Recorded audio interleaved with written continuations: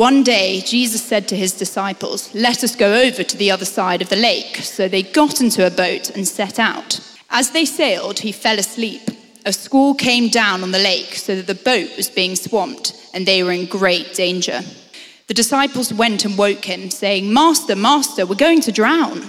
He got up and rebuked the wind, the raging waters. The storm subsided, and all was calm. "Where is your faith?" he asked his disciples. In fear and amazement, they asked one another, "Who is this? He commands even the winds and the water, and they obey him." They sailed to the region of Gerasenes, which is across the lake from Galilee. When Jesus stepped ashore, he was met by a demon-possessed man from the town. For a long time, this man had not worn clothes or lived in a house, but had lived in the tombs. When he saw Jesus, he cried out and fell at his feet, shouting at the top of his voice, "What do you want with me, Jesus, Son of the Most High? I beg you, don't torture me." For Jesus had commanded the impure spirit to come out of the man. Many times it had seized him, and though he was chained hand and foot and kept under guard, he had broken his chains and had been driven by the demon to solitary places. Jesus asked him, "What is your name?" "Legion," he replied, because many demons had gone into him, and they begged Jesus repeatedly not to order them to go into the abyss. A large herd of pigs was feeding there on the hillside. The demons begged Jesus to let him go into the pigs. He gave them permission. When the demons came out of the man, they went into the pigs, and the herd rushed down the steep bank into the lake and was drowned. When those tending the pigs saw what had happened, they ran off and reported this into the town and countryside, and the people went out to see what had happened. When they came to Jesus, they found the man from the demons had gone out sitting at Jesus' feet, dressed in his right mind, and they were afraid. Those who had seen it told the people how the demon-possessed man had been cured. Then all the people of the region of Gerasenes asked Jesus to leave them because they were overcome with fear. He got into the boat and left. The man from the demon had gone out and begged to go with him, but Jesus sent him away, saying, "Return home and tell how much God has done for all of you." So the man went away and told all over the town how much Jesus had done for him. Nice to be with you guys. I'm Ben. I've been at HTC about 4 years. A few of those years leading a Connect group with my wife, Amy, who's down the front. You'll normally find us at the 11:15, so it's good to be back at the 5. You night owls. And yeah, a big passage tonight. And this series that we've been looking at has been under the banner of No One Like Jesus. And tonight I think we really see there is no one like Jesus. In previous weeks, we've seen him as a great teacher, but you might say, well, Gandhi was a good teacher, and Mother Teresa had some good things to say. We've seen him as a healer, but you might say Florence Nightingale healed a lot of people. Well, I wonder how many teaching, healing, exercising meteorologists you know. I'm going to say none. So I think tonight the debate ends. There is no one like Jesus. I'll also say, if it's your first time here tonight or you're new to the faith, apologies in advance, because this is a big passage to jump in on. It's kind of like learning to read by being given Dostoevsky or something like that. But we're really glad to have you with us, and who knows, maybe if you can grasp this stuff and get your head around this, the rest might be easy, maybe. But yeah, we are dealing with some pretty big topics tonight. And they might even tap into some struggles that we personally are facing tonight. But the good news there is we are all grappling with this together. I would say I am as baffled by wave rebukes and pig demons as you are. So rather than looking for the quick and simple answer, we're going to come to the Word of God humbly, carefully, prayerfully, to see what God has to say to us tonight. So let's just pray as we start out. Father, thank you for your word and its relevance, and thank you for the Spirit of God that helps us to comprehend and to live by these words. And we just come before you now. We come to look at this passage with soft hearts and ears ready to listen, as we were talking about last week. And we pray that, like the disciples in this passage, we would see Jesus in a new light through the words that we read tonight. In your precious name, amen. Amen. Cool. We're going to run through this sort of line by line. So if you have got a Bible, keep it open in front of you. We're going to keep jumping into it. Starting out there, verse 21. So one day Jesus said to his disciples, "Let us go over to the other side of the lake." Take note of that bit. We're going to come back to it. So they got into a boat and set out. And as they sailed, he fell asleep. So here we see Jesus being totally human. He's been ministering to big crowds, and now he needs a nap. Mark even includes the detail that he falls asleep on a little cushion, which I think is quite a nice touch. We then read, a squall came down on the lake so that the boat was being swamped and they were in great danger. I've always thought reading this that a squall was just another name for a storm. But actually, I was learning it's more like a sudden, intense storm that comes out of nowhere with very little warning. So they'd have been feeling this was something quite unusual. There was something going on here that was more than just the usual storms they saw on the Lake Galilee. And we can tell it's serious because this is a boat full of seasoned, hardened fishermen, and even they are terrified. Verse 24, the disciples went and woke him, saying, "Master, Master, we're going to drown." The first thing that happens when fear kicks in is that we lose perspective. They have been following Jesus around. They've seen him work miracles. But right now, they can't see anything but the waves in front of them. "Master, we are going to drown." What does Jesus do? Well, first, he's not in the slightest bit afraid. He's having a nap on his cushion. But secondly, and we read on, Jesus got up and rebuked the wind and the raging waters. He rebuked the wind. He doesn't wave a hand or kind of utter some Latin words over it like in Harry Potter or something like that. He tells them off. That says that these are not just passive hydrogen or oxygen elements. These are active agents conspiring against Jesus' plans. So he speaks not just to dead particles, but to the soul of nature. And the other two Gospels, Matthew and Mark, quote the words that he says. He says, "Peace, be still." And what happens? We read on, the storm subsided and all was calm. That is the power of the word of Jesus. Okay, quick story time. When I think of the times that I have been really afraid in life, one that comes to mind is having knee surgery. I had torn my ACL playing football with some of the guys here. Again, if you're new to church, don't believe that Christians, it's just a nice exterior. There is a dark and competitive side that comes out when they play sport. Tore my ACL, had to have it operated on, and that meant being put under anaesthetic and having my leg operated on while I was asleep. That for me was a pretty scary thing. It was unknown, I hadn't been through that before. So I was sat there kind of in the hospital ward waiting to be summoned for the operation. And I would say that in me there was a real storm gathering. It was like a real fear and anxiety, and I didn't know what was coming. And I was just praying, "Lord, please bring your peace here." So I'm sat waiting to be called. I decided to go for a precautionary loo trip. We don't need to cover that one in detail. But I'm washing my hands, and as I look up, I see this. Hopefully people can see that.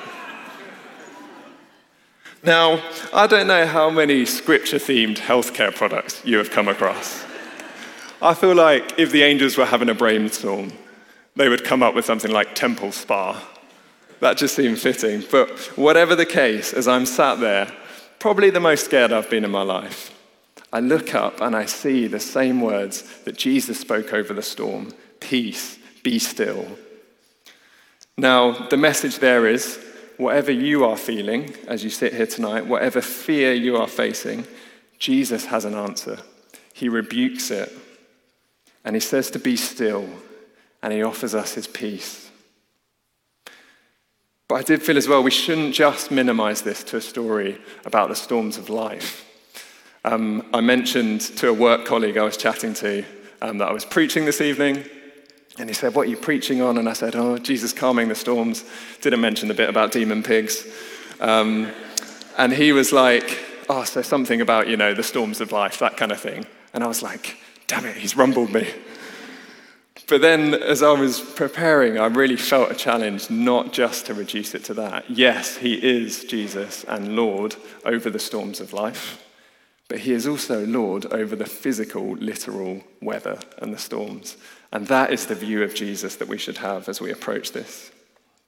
So, he's Lord over the metaphorical storms, he's Lord over the physical storms. Let's plow on. Verse 25. He says, "Where is your faith?" he asked his disciples. Where is your faith? He doesn't belittle the storm, he doesn't even mention it.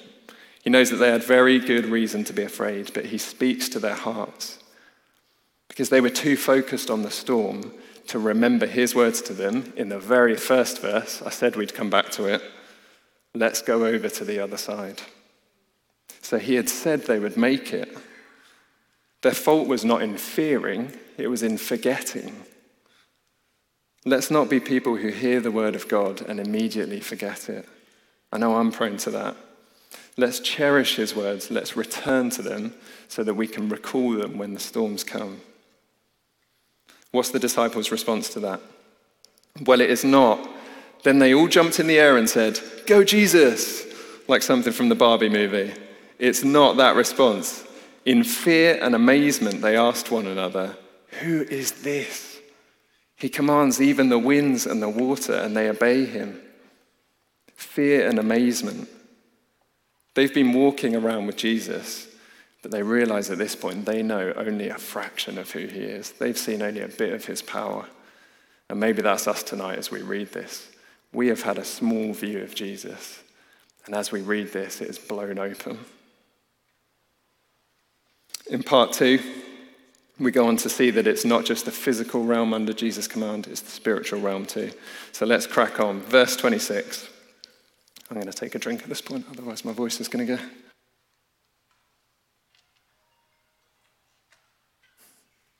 So, verse 26.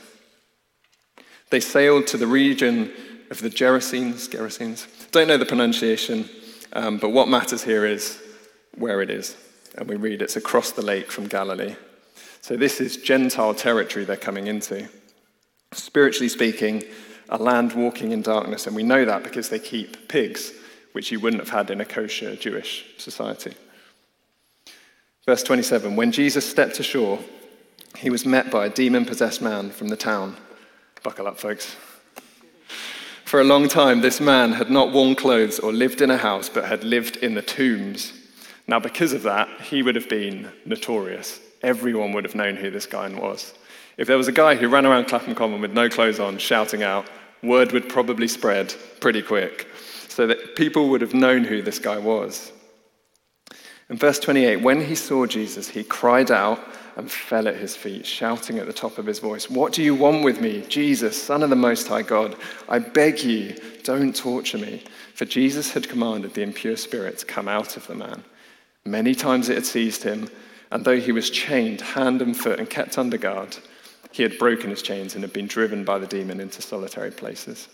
Okay, let's pause. Because this is a lot to take in. As my American colleagues would say, it's a lot. So, demons. Who are they? Where are they? What do they look like? Is it the woman who scowled at me on the bus? Is it the person sat next to me tonight? What about governments, businesses? Did they come up with the concept of Argos? No disrespect to Argos fans. The point there is, I think our tendency when we read passages like this is to go on a kind of goose chase for the demonic, to look out for the weird and the wacky so that we can easily put a label on it. The issue with that is, if we don't find that, or if we don't see that around us, we come to the conclusion that actually demons don't exist today. Or maybe they do in other cultures, but not in ours. Friends, I think that's what the enemy would want us to believe. I think he'd want us to believe that because we don't see many shrieking men around, his agents have stopped working. C.S. Lewis offers us some really helpful guidance here. He says, there are two equal and opposite errors into which our race can fall about the devils. One is to disbelieve in their existence. The other is to feel an excessive and unhealthy interest in them. And there are definitely signs of the latter in our culture. Look at the amount of marketing that you see around the devil or the satanic, or the jump in the number of horror films being made. It's increased something like 5 times in the last couple of decades. Now, you might enjoy horror films. Whatever the case, it's literally something that is making money and entertainment out of people's fear. So we have to approach that carefully. But I think generally in the church, we probably fall into the first camp, not acknowledging that they're out there. And all that means is that actually the enemy is able to operate in the shadows, unchecked and unchallenged. Tonight, I think the Lord wants to shift our perspective so that we can see the enemy's agents for what they are, call out their work, and bring it under the power of Jesus. Because they bow at his feet as we read in this passage. So let's jump back into the passage. Let's examine it soberly and alert, as the Bible says. And let's just introduce a couple of definitions here. So in simple terms, throughout the Bible, the devil is referring to the enemy that sets himself against Jesus, often called Satan.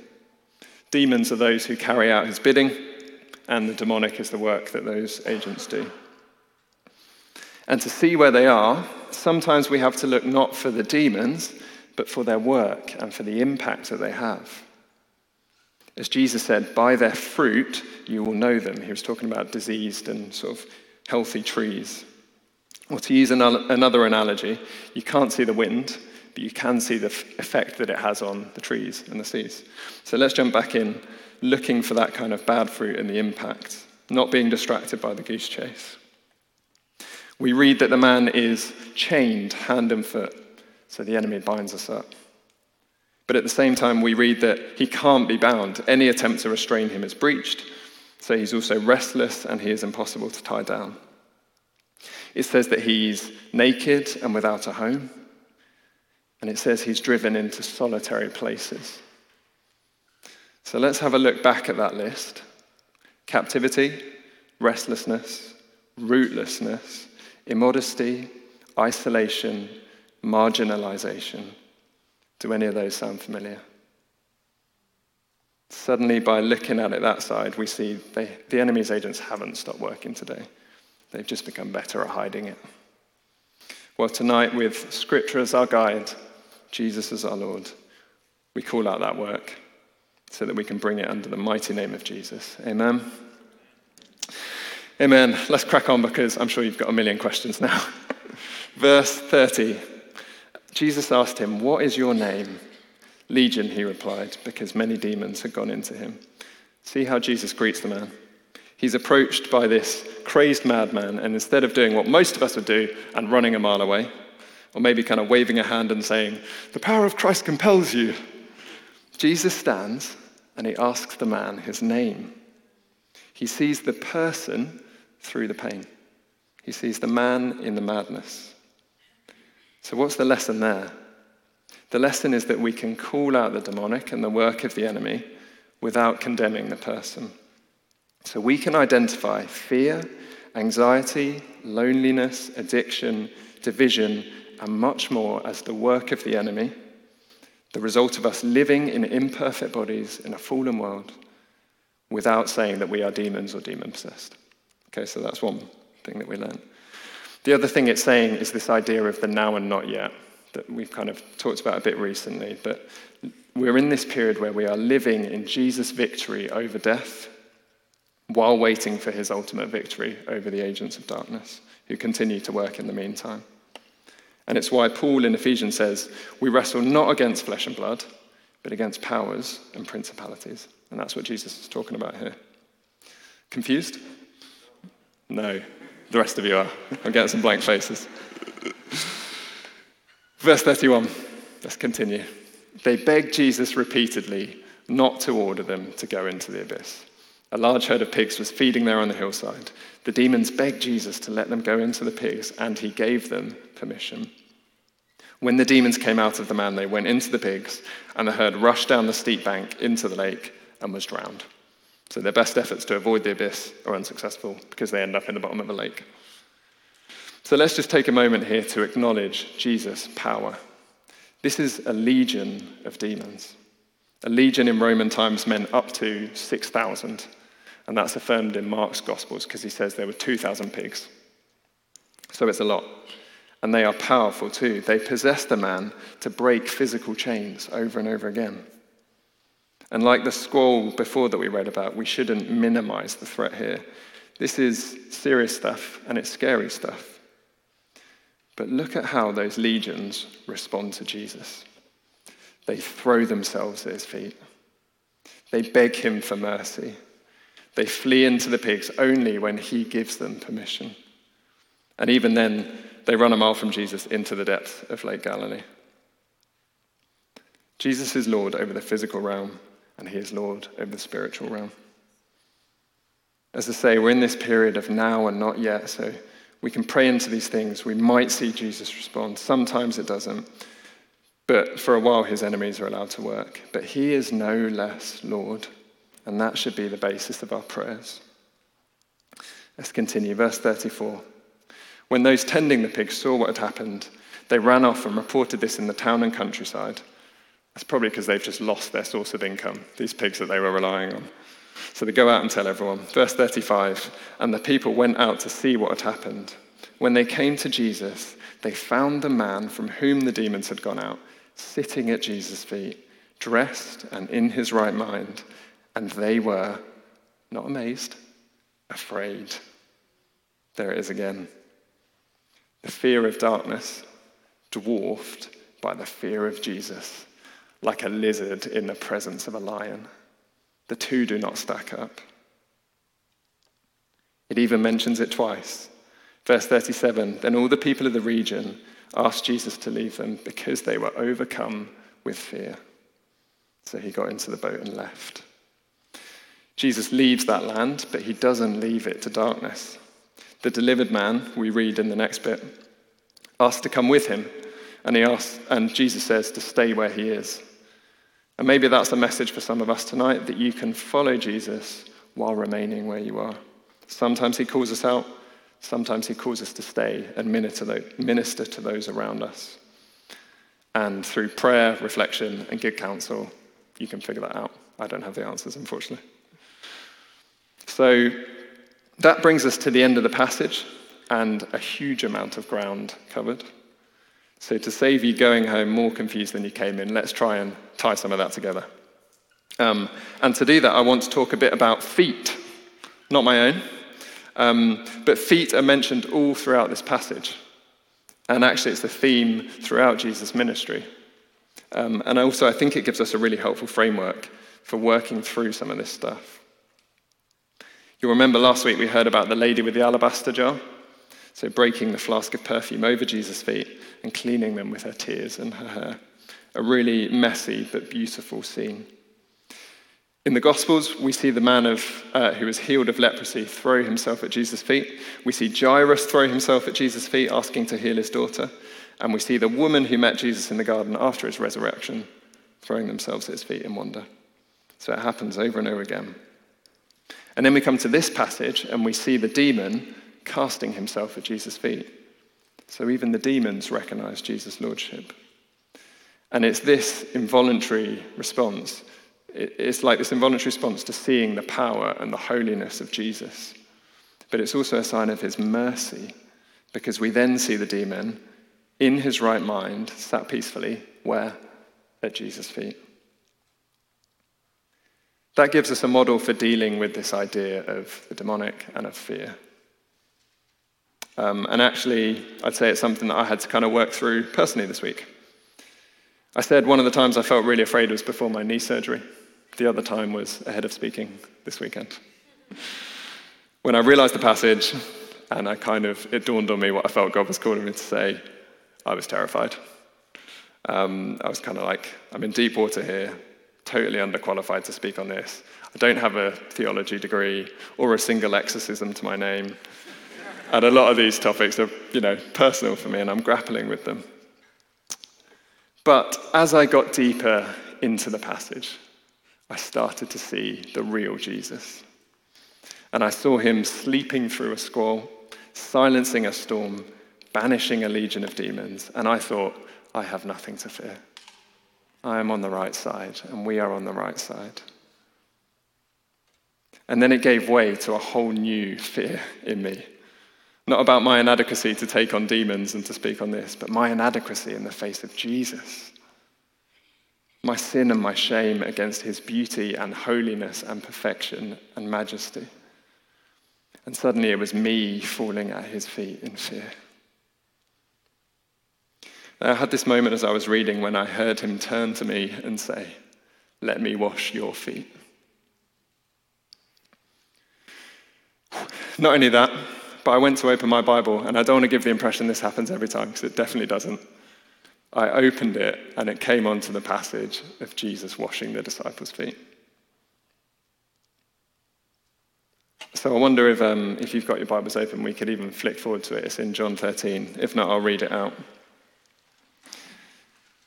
But as I read it, with all of this in mind, I started to notice things I hadn't even noticed before, and it ties in so directly to this passage and what we read about the demons falling at Jesus' feet. So John 13, it was just before the Passover festival. Jesus knew that the hour had come for him to leave this world and go to the Father. So this is his closing act. Having loved his own who were in the world, he loved them to the end. The evening meal was in progress, and the devil had already prompted Judas, the son of Simon Iscariot, to betray Jesus. So we see that the devil's at work here as well. But Jesus knew that the Father had put all things under his power, and that he had come from God and was returning to God. So he got up from the meal, took off his outer clothing, wrapped a towel around his waist, and after that he poured water into a basin and began to wash his disciples' feet, drying them with the towel that was wrapped around him. Jesus knew that the Father had put all things under his power, so he got up, took off his outer clothing, and washed their feet. Now, by worldly wisdom, that is not a logical chain of events, for one to lead to the other. But that is the essence of the kingdom of God. His response to having all things under his feet and in his control, whether the waves or the demons, is to get up and wash our feet. There really is no one like Jesus. Brothers and sisters, we worship a storm-stilling, squall-squashing, wave-making, way-making, demon-defying, death-denying God. So we do not need to fear.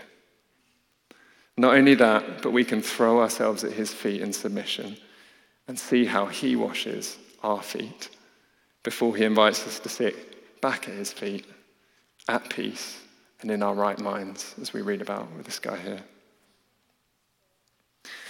So to summarize, if all of that can be summarized, we start, and we might have this coming up, with a healthy fear of the enemy from seeing that he is out there. We see it for what it is. But that gives way to the fear of Jesus. It brings us to the feet of Jesus to receive his power, and then it brings us back to the feet of Jesus to receive his mercy. And that's what we're going to do tonight in worship and in prayer as we respond.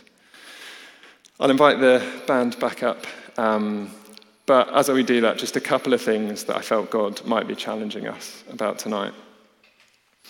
One is to open our eyes to the enemy's work, not to be fearful, but to just have a healthy caution. And also to see it for what it is. And that allows us to bring things like fear, isolation, addiction, anxiety, depression, division, restlessness, whatever it might be, something completely different. It allows us to bring it before him and claim Jesus' victory over that. And I know that will be difficult and personal for people. I'm not saying that lightly. But Jesus is Lord, and he's over it. The other thing, so opening our eyes to the enemy's work. The other thing is opening our eyes to Jesus and who he is. As we said, the enemy is dwarfed in his presence like a lizard in the presence of a lion. So maybe you want to respond to that by just kneeling before him tonight as we worship. Maybe you want to physically respond and just kneel down. Maybe you want to just kind of come back to his feet to know his mercy and his peace. But however it is you want to respond, whatever it is you feel that he's saying, bring that before him tonight and believe that he will meet you in that place. So as we go into worship, And as we respond now, there will be the chance to kind of come forward and receive prayer. There'll be people at the front who can pray for you. But also I thought I'd just lead us in a liturgy that I found really, really helpful. So this is from a book called Every Moment Holy, which kind of pulls together prayers, scripture, into these liturgies that we can pray. And sometimes it's helpful when you can't find the words yourself. So I'll read this. Maybe you want to just join with me in your heads of saying these words, just saying amen. And then, we'll respond. So this is a liturgy a liturgy of praise to the King of creation. Lord, our thoughts of you have been too small, too few, for seldom have we considered how specific is the exercising of your authority, extending as it does to the myriad particulars of creation. There is no quarter over which you are not king. And as creation hurtles towards its liberation and redemption, the full implications of your deep lordship are yet to be revealed in countless facets unconsidered. Christ, you are the snow king. You are the maker of all weathers. You are the king of sunlight and storms, the king of grey skies and rain. You are the rain king, the sun king, the hurricane king. You are the king of autumn and the king of spring. You were before all things. You created all things, and in you all things are held together. There is no corner of creation you will fail to redeem. You are Lord of lords and King of kings, Jesus Christ, our King of everything. Amen. Amen.